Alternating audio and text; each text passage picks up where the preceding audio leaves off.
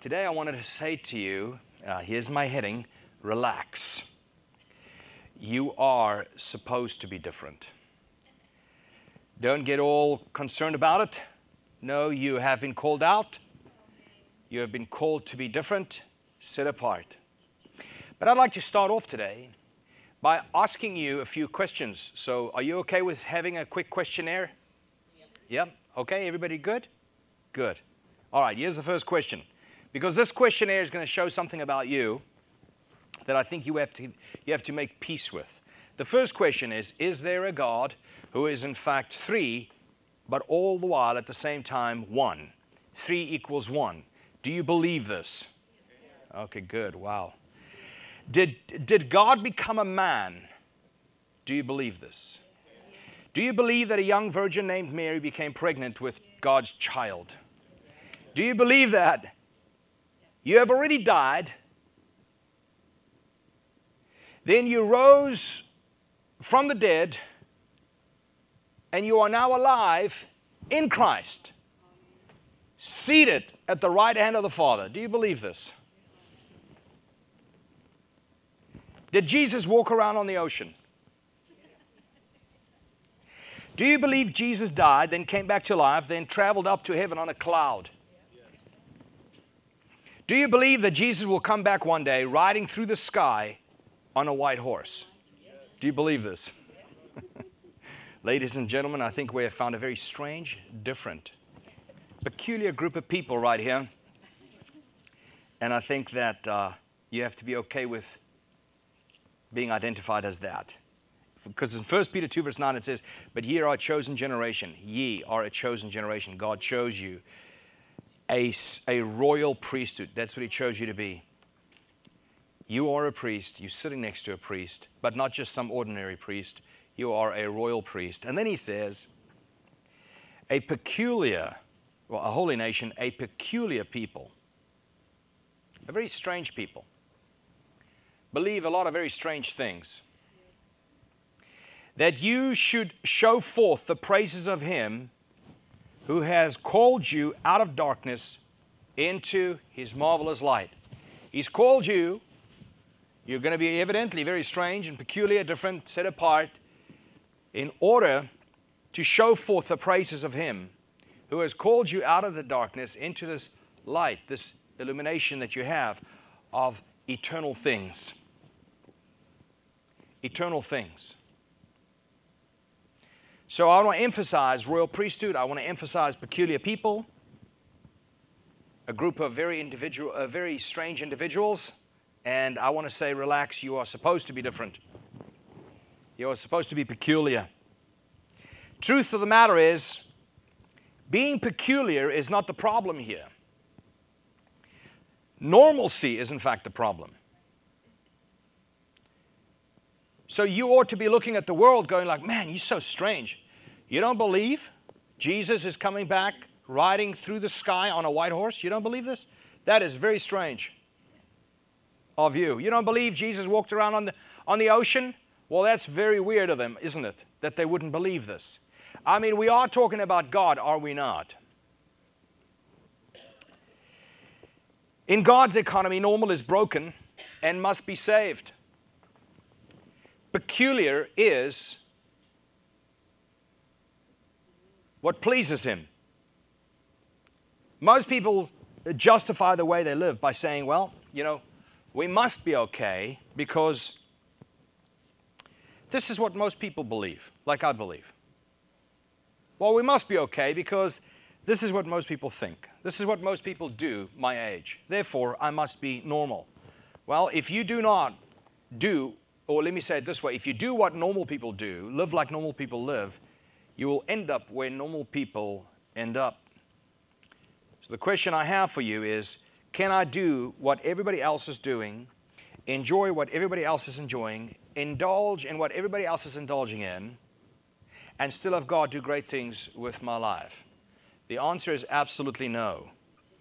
Unless you are set apart, unless you are different, unless you are peculiar, unless you do not fit in, how is God going to do great things in you and through you? So this is a call to weirdness. a God kind of weirdness. God is calling you. And He says it's time to be a peculiar people. So, of course, if you say, well, my life is very normal, well, then there are a lot of warnings in Scriptures for everybody who actually believes that. If you say, well, I fit right in, well, the Bible has many Scriptures that speak to that position. And I want to start off with what Jesus says in Matthew 7, verse 13 and 14. He says, enter through the narrow gate, for wide is the gate, and broad is the road that leads to destruction, and many enter through it. But small is the gate, and narrow is the road that leads to life, and only a few find it. So, Jesus is the gate. We see this. He is the gate. He is the way. He is the road that leads to life. How many of you can see this verse showing that the road leading to destruction, in other words, the road that is normal, leads to destruction because many go this way, but the road that leads to life is not the norm. Few people go that way. So what I want to do is I want to say this as non-critical yet as truthful as possible, that if your life looks no different from the world around you, if your life looks no different from the norm of the day, if you fit in pretty good and comfy in today's world or in any generation's world, then it could possibly be that you are not on the narrow road that leads to life. Paul says, don't go about affirming people's salvation. Go about calling them to test themselves to see if in fact they are in the faith. That's what he told us to do. Most of the time, and I'll just point to myself, I've been in the ministry since 1992. If you have a calculator, pull it out and figure out how long that is, but that's a long time. And for most of my ministry life, I believed it was my job to walk around telling people you're saved. Pray this prayer. Say these words. Quote this after me. Make these statements. Good, you're saved. You're going to go to heaven now. It's almost like I was like a Roman Catholic priest, and I was going like, all right, come on, recite this prayer with me. I don't have a bead. Just recite it, okay? You're going to be okay. You're okay. Yeah, but I don't feel saved. Yeah, but you're going to be fine. But I don't think I know God. Yeah, you know God. Just the devil's lying to you. Now, I'm trying to convince people who probably aren't saved that they are saved, because I'm doing something the Bible didn't tell me to do. He didn't tell me to go about affirming people's salvation. He told me to go about telling people, hey, listen, test yourself to see if in fact you're in the faith. And here's one. How comfortable are you in fitting into this world? Are you on the normal pathway, which most people are on? If not, in other words, if you're not on the narrow way, but you're on the wide road, then I would like to invite you to follow the Lord Jesus Christ, because He has called us to walk through this narrow gate that only a few walk through. A life that seems very different to those who do not follow Christ is a life that has been set apart unto His purposes. So throughout Scripture, God calls people to do things that are very different from the norm. As a matter of fact, if you remember, He goes to, let's say, Jehoshaphat, King Jehoshaphat, and He says to King Jehoshaphat, so the way people usually do war is they put their military in the front, and then when the military wins, then the choir sings glory, hallelujah afterwards. But I want you to turn that thing around. I want you to put the choir in the front, and I want you to go to battle with these guys singing. And watch me give you the victory. That's a very not normal kind of thing to do. I'm sure you will agree. Imagine he tells the leprous king to go wash himself in the dirty river. This is a king. Why doesn't he just heal him? No, he wants him to go to the dirty river and dunk himself 7 times. Jesus heals a blind man, but not in a normal way. Not the way you and I would heal him. No, he spits into mud. He makes mud, he spits into dirt, and he rubs this dirt into a person's eyes. Every time God did something, He chose to do it outside of what was normal at that time. It hasn't yet become normal since, but I'm just saying, it wasn't normal then, it's not normal now. It's straight up strange. In the same way, God is calling, or He's ready to do something through your life. But I can tell you right now, it will not happen with you trying to be normal. It will not happen with you trying to be normal like everyone else is normal. It will not happen to you trying to be milquetoast, half-hearted, half-baked, comfortably meshing in with the world, same old, as the rest, as everybody knows, same old, same old. You see, there is a custom-made, God kind of different future awaiting for you. But it's going to require some things from you that the normalcy doesn't fit. For instance, I'll give you one because I think this is one that most people struggle with, is to be alone. Is to be alone. I was thinking about it last night preparing. It's like wondering what everybody else is doing right now. No, but apart from that, like, can you be with the Lord? And do you realize that oftentimes this is His providence, this is His strategy. He's actually putting you by yourself where all you have is your own thoughts. And all you are able to do is trying to think without constantly being convicted over, come to Christ, come to Christ, come to Christ. Become productive, become fruitful in the kingdom of God. Do something for God. And then boom, here's another birthday. You go, oh! When you reach like midlife or you cross that little line and you go, man, I've got less years ahead of me than I have behind me. I better do something. I better do something. And let me tell you, it's not going to be the normal thing. It's not going to be the norm as known in this world. The normal thing, let me keep going.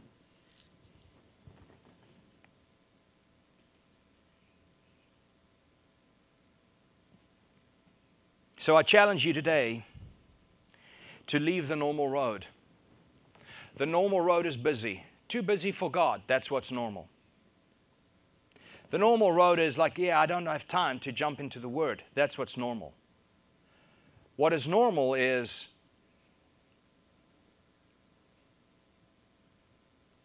I'll tell you what is normal. You can go around to the basketball courts and the football fields and the soccer fields, and you'll see what normal is on a Sunday morning. That's normal. God is calling you to not be that. Normal is to make self the top of a priority list. Godly is to make self basically the last one on there and God the first one. Maybe you're in an ungodly relationship and you are ready to get off of that normal highway that leads to a lonely life and great regret and much pain, because that's where that leads. You can't think that you're going to be in an ungodly relationship ending happy. No, an ungodly relationship always ends with you having a nest of thorns. You wonder why your life is so painful, lonely, dysfunctional. It's because you've chosen today's normal mindset when it comes to ungodly relationships. Or maybe your marriage is like most marriages. Most. Do you realize the divorce rate is 54% in the United States? 54% of people have already been divorced. So that's a large number, but I want you to imagine, okay, so how many people are almost divorced but not quite yet? How many are just unhappy but choosing to not get divorced? So to find happy marriages is far and few between, right? It's not often. It's not the norm to have a healthy, functional, happy, fulfilling marriage. Maybe your marriage is like most marriages, worn out, cold, lonely, and disrespectful, never feeling welcomed in your own home. And you already see that change. You are ready to see that change in your life. And you are ready to have your marriage become the testimony of what is possible when you give yourself to Scriptures. You are ready to have your marriage become the testimony to show what is possible to those who need hope in their marriages. Why can't your marriage be the testimony? That's different. That's very different. Maybe you are the biblically illiterate person, as the majority of self-proclaimed believers are in the United States. I love it, like when, when you see people go like, you have a conversation and somebody's trying to show you how much Bible they know, and they come up with like, yeah, God helps those who help themselves, right? It says that, I'm like, yeah, whatever, So what I usually do is when somebody makes a dumb statement like that, I shouldn't say this because now you'll know. I always say, well, that's interesting. Because I don't want to like, depending on who it is, of course, Now I'm going to have to find another statement. Now everybody knows, well, that's interesting. You think I'm an idiot? No, I said it's interesting. Maybe you are as biblically illiterate as the majority of self-proclaimed believers are in the West, and you are ready to make a change. And you're ready to give up that ignorance of the Word of God and start taking Bible study serious, taking the Word of God serious. I'm amazed at how we trivialize Scripture. But in fact, really, that's all we have, right? The Word of God, Scripture, is inerrant. There is no error in it. The Word of God is infallible. It does not fail. Whatever it says it's going to do, it's going to do. Think about all the hundreds of prophecies that actually came to pass because it is infallible. But here's what, so most of the church believes that today. They believe that the Word of God is inerrant. If you go to all of evangelicalism in the United States and you say, is the Word of God inerrant? Oh yeah, there's no error in it because the Bible says your law is perfect. But what about, is it fallible? No, it's infallible. It will never fail. But the thing that people are departing from is this third truth about Scripture, which is that it's sufficient. To many Christians now, the Word of God is no longer sufficient. Even to ministers, to denominations, the Word of God is no longer sufficient. Because we are a progressive generation. We are a progressive world, and they think we are therefore beyond the archaic ways of ancient Christianity. They think we are now beyond that, and we have greater light. No, we don't. That's the only light we have. It is inerrant, it is infallible, but it is absolutely sufficient for life and godly living.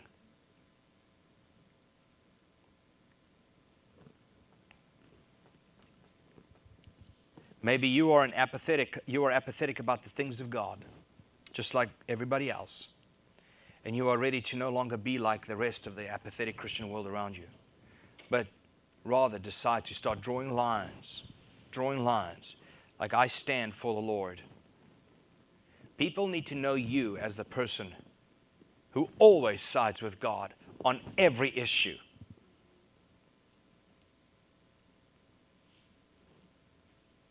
Don't ask him. He's going to give you a scripture.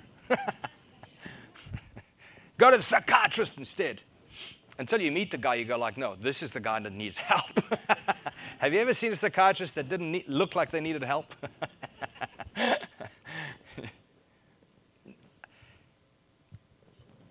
It is very important for us to wrap our minds, hearts around the idea that the Word of God is sufficient. We don't need woke ideologies to make us more aware of truth. No, the truth is already framed, boxed in, called the canon.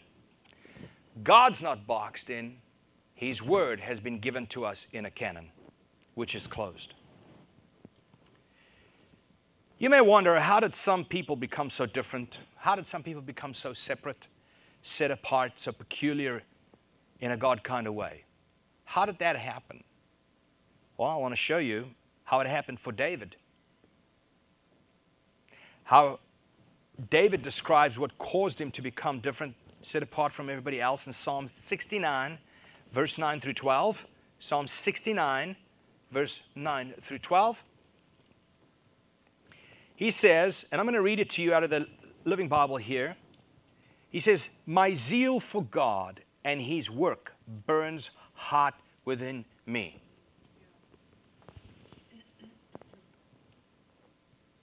My zeal for the house of God is eating me up. It is the zeal of God that burned within him. And then it says, and because I advocate your cause, because I draw lines, because I proclaim your will in every situation. David was that guy God's calling you to be. You follow what I'm saying? David's that guy that you couldn't go to and say, hey, by the way, you know, what do you think we do with this? He goes, oh, well, the scripture says. David was that guy. And David says, my zeal for God and his work burns hot within me. Because I advocate your cause, because I draw lines, your enemies insult me even as they insult you. So here's why the world sees you as abnormal.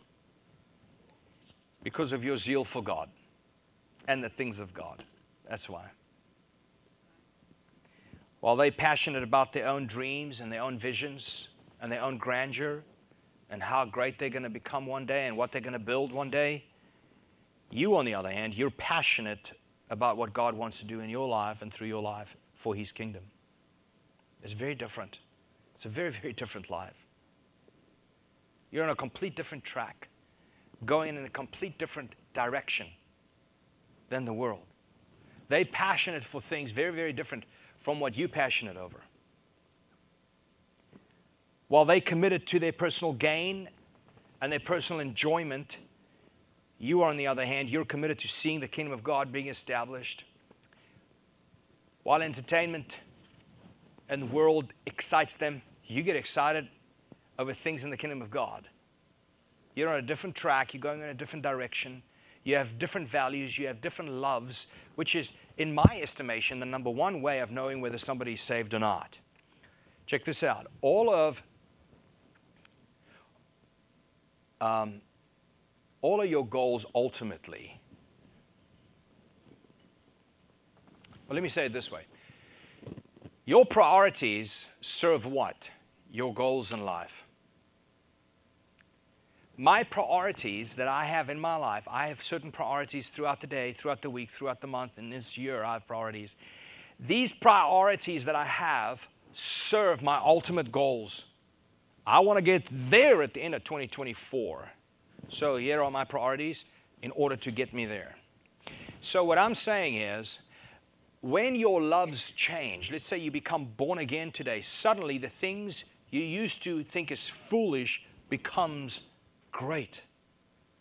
The greatest wisdom you've ever seen. Things you didn't have any regard for becomes your first love.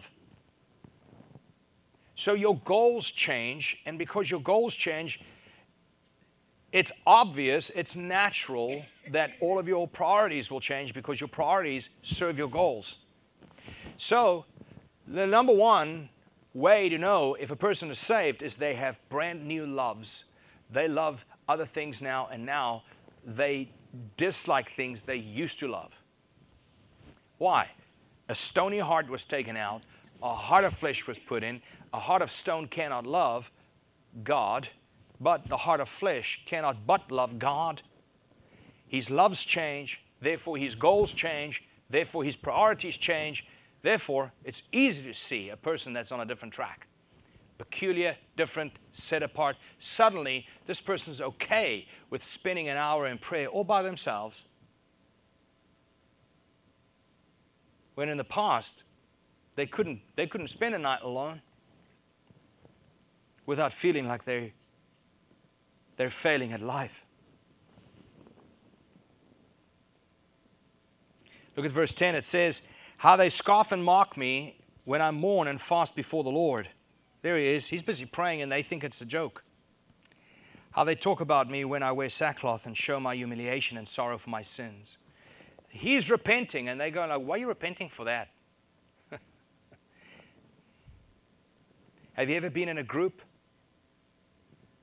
and you're the only one in that group feeling convicted over what you guys are doing? You go like, I shouldn't be here. Come on! No, I shouldn't be here. Come on, it's not that. It's not really. Who's getting hurt? Who's getting hurt? You see, to set something apart is in fact how something is made holy. To set something apart is in fact how something is made holy. In 1 Peter 1, verse 15 and 16, it says, "But as he who called you is holy, you also be holy in all your conduct. Since it is written, you shall be holy, for I am holy." When we think of God being holy, what do we think of immediately? Well, generally speaking, if you ask that question, what does it mean that God is holy? People will start talking about God's moral perfection. Well, He's pure. There's no sin in Him. He's absolutely perfectly righteous. He's always does the right thing. Now, all of those things are true, but that is not the primary definition of God's holiness. The primary definition of God's holiness is His otherness.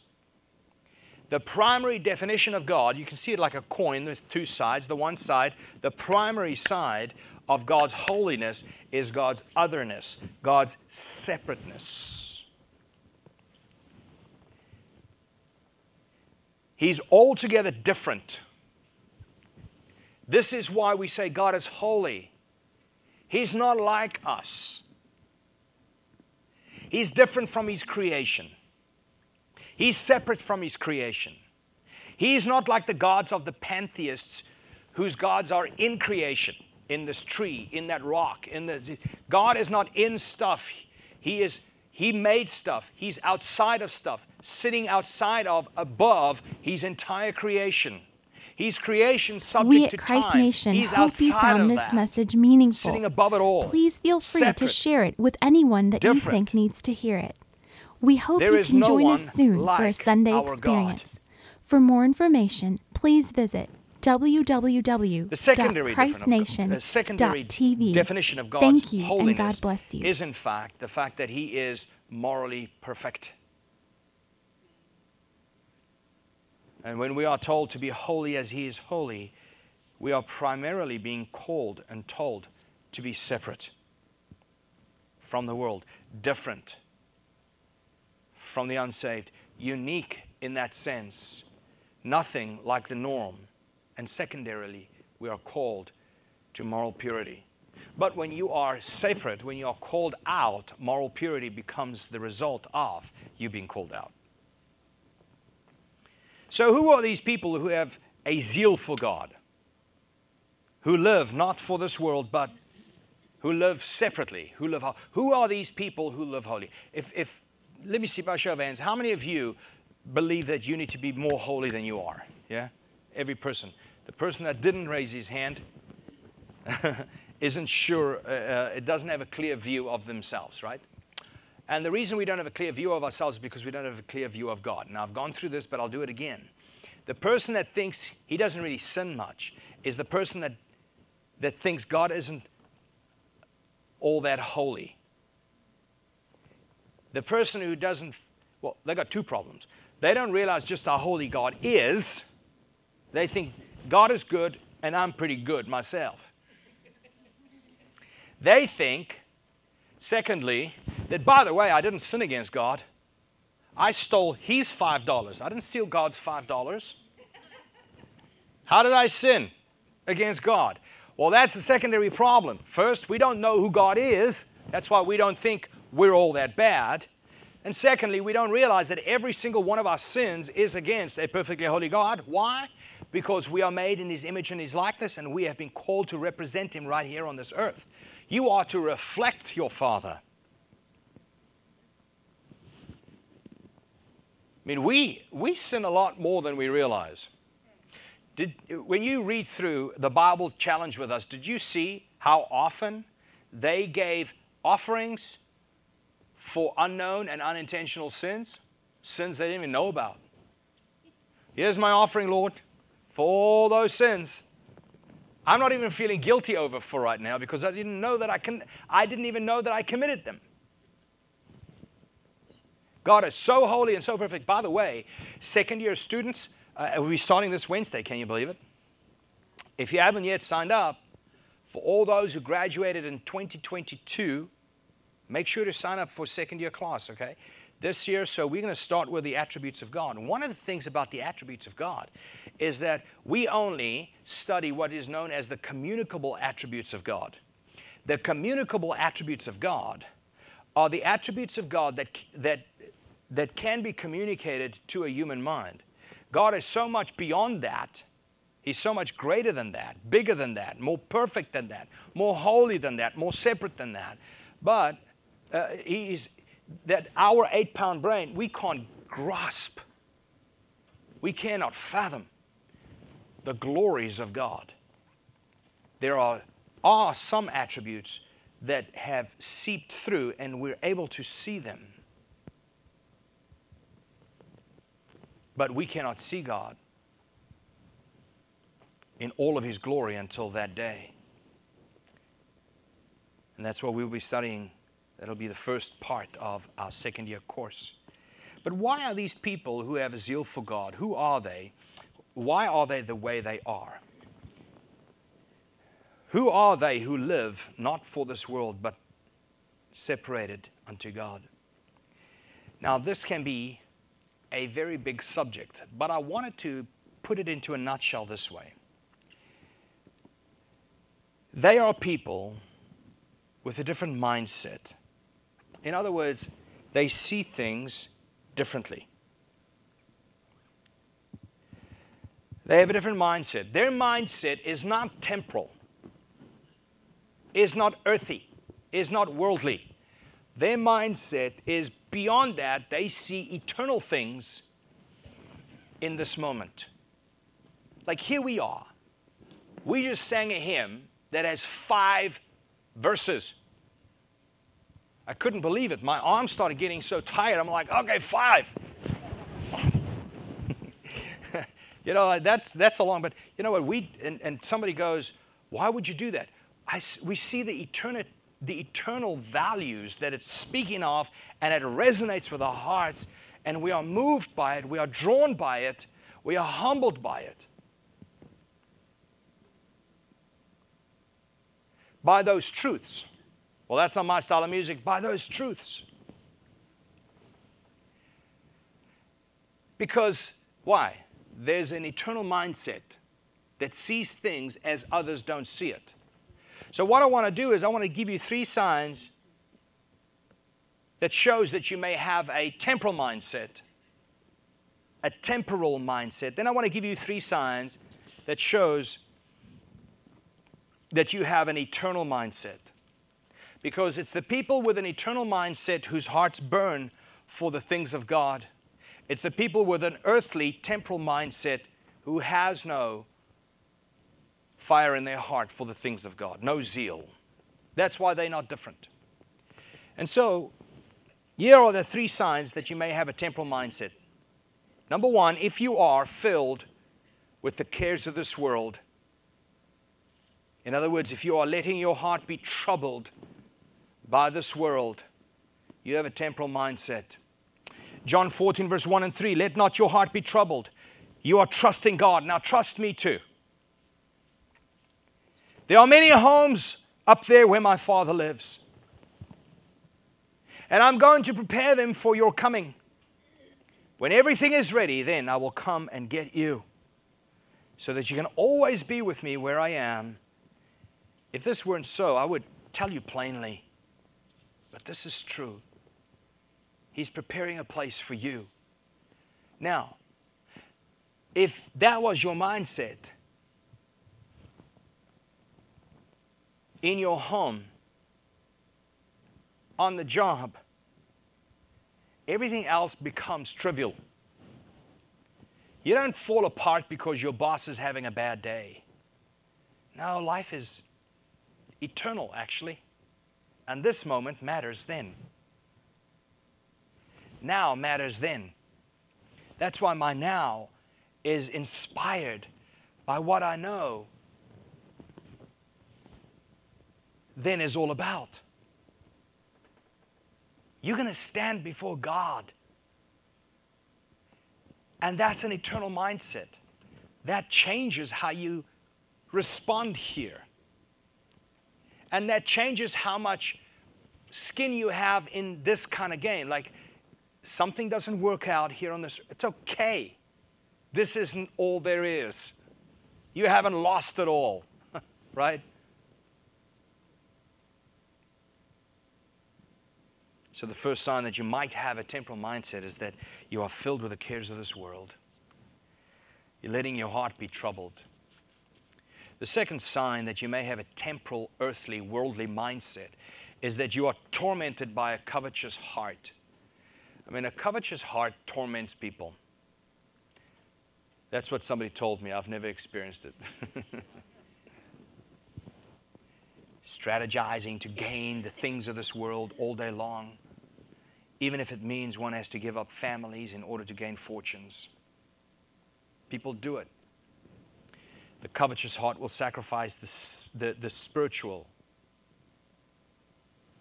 for the material. Let me say it a little bit more precise. The covetous heart will sacrifice the scriptural for the material. Number three, third sign that you may have a temporal mindset is that you are crippled by a double mind. You are crippled by a double mind. Always in a double mind about stuff. Saying I'm living for God, but my priority list, checkbook, and calendar proves the contrary. My reality, nobody has any evidence of me saying, I'm living for the Lord. So I love when people sing such great praises to God and how they consecrate their lives to God. You know that you can sing certain things that if you had to say them in this world, let me say it this way, you could rap certain things that if you had to say it, you'd get arrested. But you can rap it, you can sing it, that's okay. You notice? The same way, it's easy to sing, I give you my life, I give you my all, oh, Lord, I love you. And then we have to go and live that. So the third sign is when you're crippled by a double mind. Saying that you're living for God, but your priority list proves otherwise. So let's look at the three signs that you may have an eternal mindset, or that you do have an eternal mindset. Well, first is if you are a person who, number one, identifies with their heavenly citizenship over their earthly one. They identify with a heavenly citizenship over their earthly one. As an immigrant, I can tell you, citizenship really determines identity in a big way. And, of course, politicians are attempting their absolute best to get people to identify with gender, with skin tone, with language, with origin of birth, and they're attempting to put people into groups and then show you just what a victim you are, and now you're part of everyone. I'm like, wait a minute, you dress nicer than me. Like, I don't understand this. But they're attempting to get you to identify with a million different things other than what you ought to identify with, and that is, hey, where are you from? Whose are you? And we, Christ's nation, the reason our church name is that, we're from everywhere. Because God has, Jesus said, I have sheep that's not just of this fold, but a sheep of another fold, and I'm going to gather them. Interesting thought. He didn't come to look for goats that he could turn into sheep. No. He came to find his lost sheep. That's what he came to do.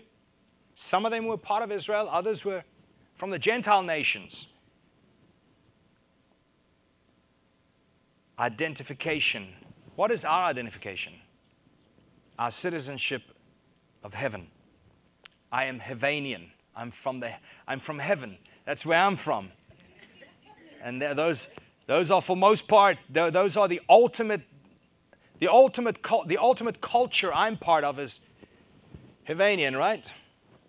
That's what we're part of. And that's what we have to identify with. And if you can identify with that, you can get over a lot of these things that the world is attempting to inject. Philippians 3 verse 20 says, "For our citizenship is in heaven, from which we also eagerly wait for the Savior, the Lord Jesus Christ." Colossians 3 verse 1 and 4 says, "Since you have been raised to new life with Christ, set your sights on the realities of heaven." Set your sights on the realities of heaven. How real is heaven to you? How real is this eternal perspective to you? Because the more real it becomes, the more trivial earthly problems are to you. You won't get bowled over, blown away, crippled, laying dead just because somebody didn't like you. You know, people fall apart these days because somebody criticized them. I used to have a very big problem when somebody criticized me on Facebook or the internet or social media. Now it's like, it's funny, I'm gathering those statements. You have to get to the point where it actually really doesn't affect you, but it only affects you because your mind might be too temporal. So a sign that you might have an eternal mindset is that you've identified with the heavenly citizenship over your earthly one. Secondly, you may have an eternal mindset if you are a person who prioritizes kingdom responsibilities over personal ambitions. Kingdom responsibilities over personal ambitions. These people are different. They are peculiar. They set apart. They have a set of loves very different from the world or from nominal Christianity, which is basically part of the world.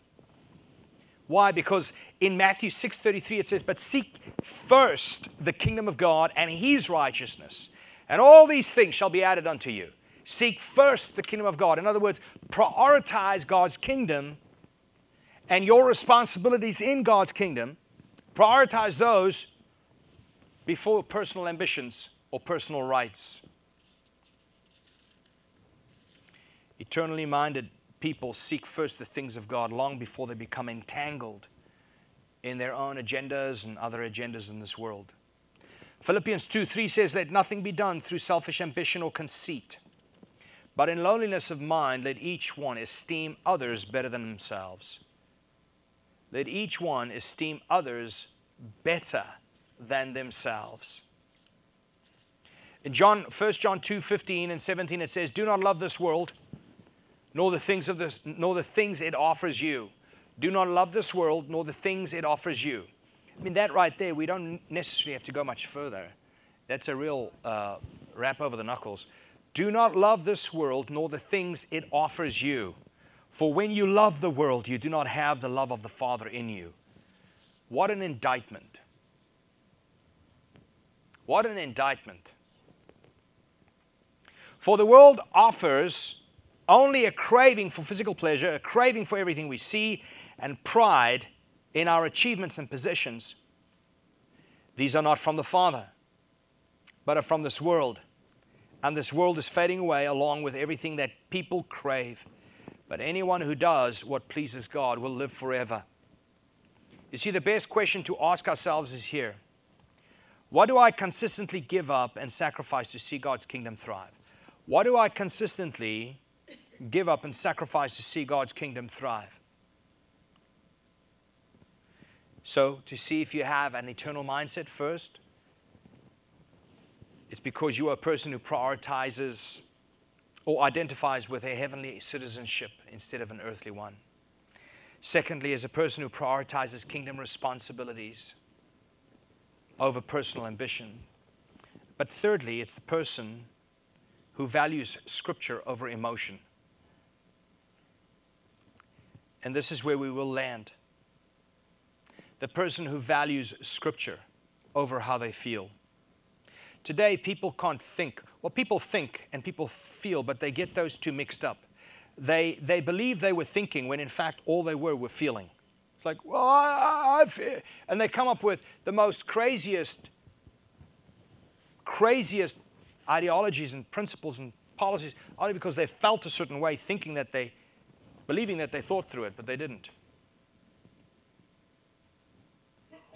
If you are a person who values Scripture over emotion, it's because you're eternally minded. You know that those scriptures are inerrant, infallible, but also sufficient. You don't need anything extra biblical to know the truth, to have the truth, or to build your life on truth, eternal truth, than scriptures. Galatians 5:16 says, "But I say, walk by the Spirit, and you will not gratify the desires of the flesh." So the question is, what rules you?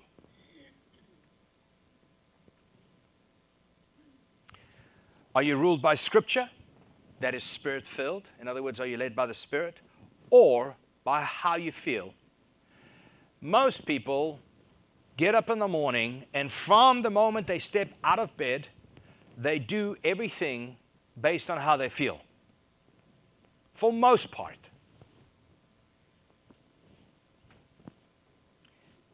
They follow feelings. But no, you are peculiar, you're different, you're set apart, you function with a different perspective and mindset that is eternal, and you walk according to Scriptures. That's how you're led by the Spirit-filled Scriptures, instead of just doing what you felt like doing. If there's a single distinction of a holy, separate, God-fearing individual with zeal, then it is the person who can and will say no to their flesh. It's the person who will and can and will say no to their feelings and their emotions, and instead say yes to the Scripture that's objectively looking at them. Because that's the other thing. People interpret Scriptures based on how they feel about God. No, you interpret Scriptures based on the natural author's original intent. What did he mean when he said what he said? I can do all things through Christ who strengthens me. He did not think about basketball games, right? He did not think. His intention was not how you were able to, get into the NFL. No. You're 55 years old. Give it up. Right? Ain't going to work.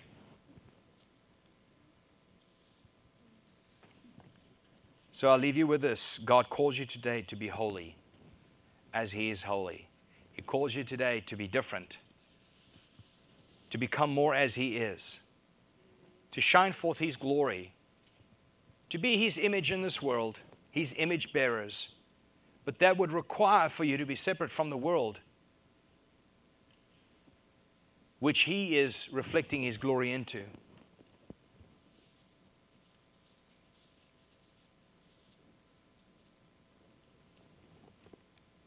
And if you have an eternal mindset, there's so many decisions you can make right now, whether it be about your marriage,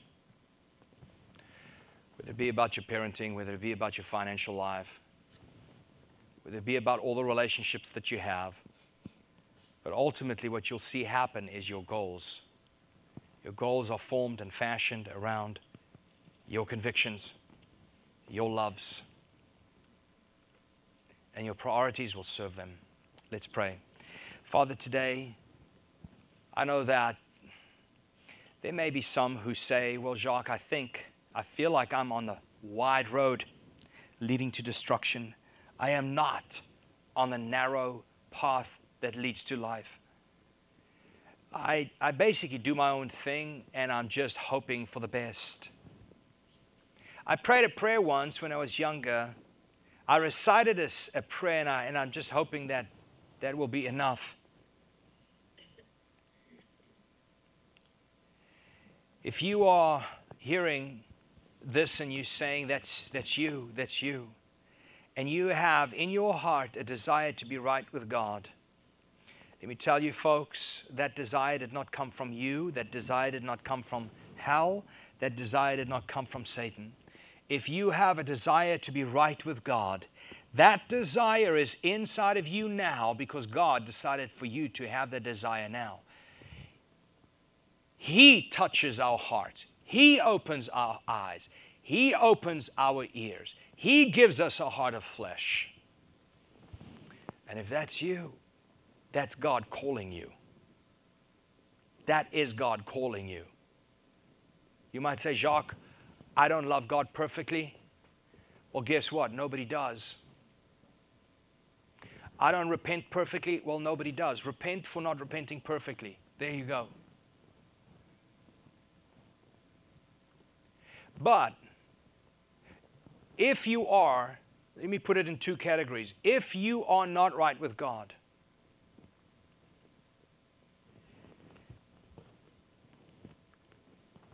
and God has called you, guess what? You will want to be right with Him. Second category, if you are right with God, you want to be more right with Him. There's not a person who's right with God who doesn't yearn to become more as He is, to become more holy as He is holy, more separate as He is separate, more different as He is, more other as He is. Our hearts cry, Abba, Father. And if that's you, I want to encourage you. Know that God didn't throw you away. That's why you desire Him. Know that God is not abandoning you. That's why you desire Him. If you didn't have any desire for Him, that might be a sign that you have been abandoned. But you are not. So the way to come to God is to turn from self. Turn from the idea that you have done enough good, that you have chosen to do more good than bad, that you will one day qualify before God because you are trying hard enough, or you have found some other way to be right with God. There is no other way to be made right with God other than through Jesus Christ, because He's the only option we have, since He is the only perfect Lamb that can be used as a sacrifice for our sins.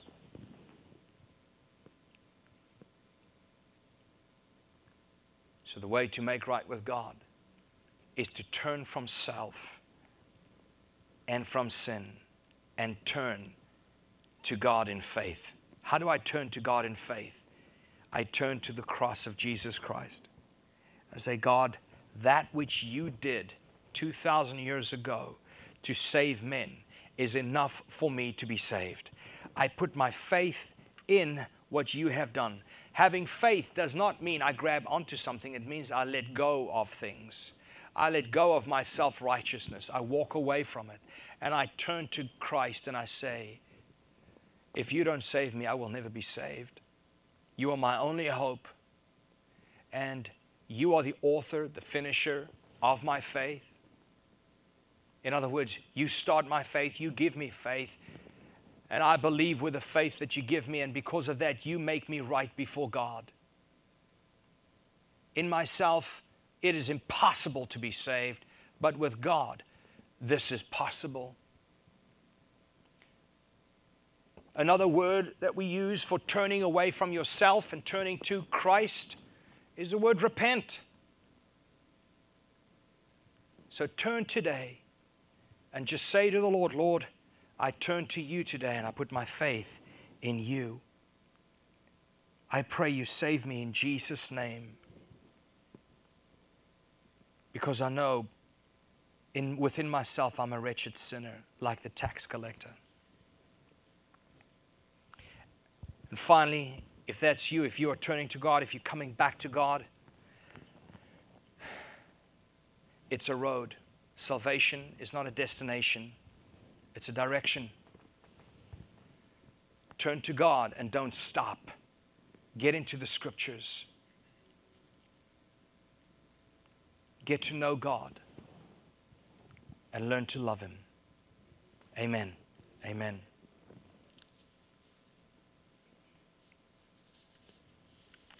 Amen. Did you get something out of the Word today?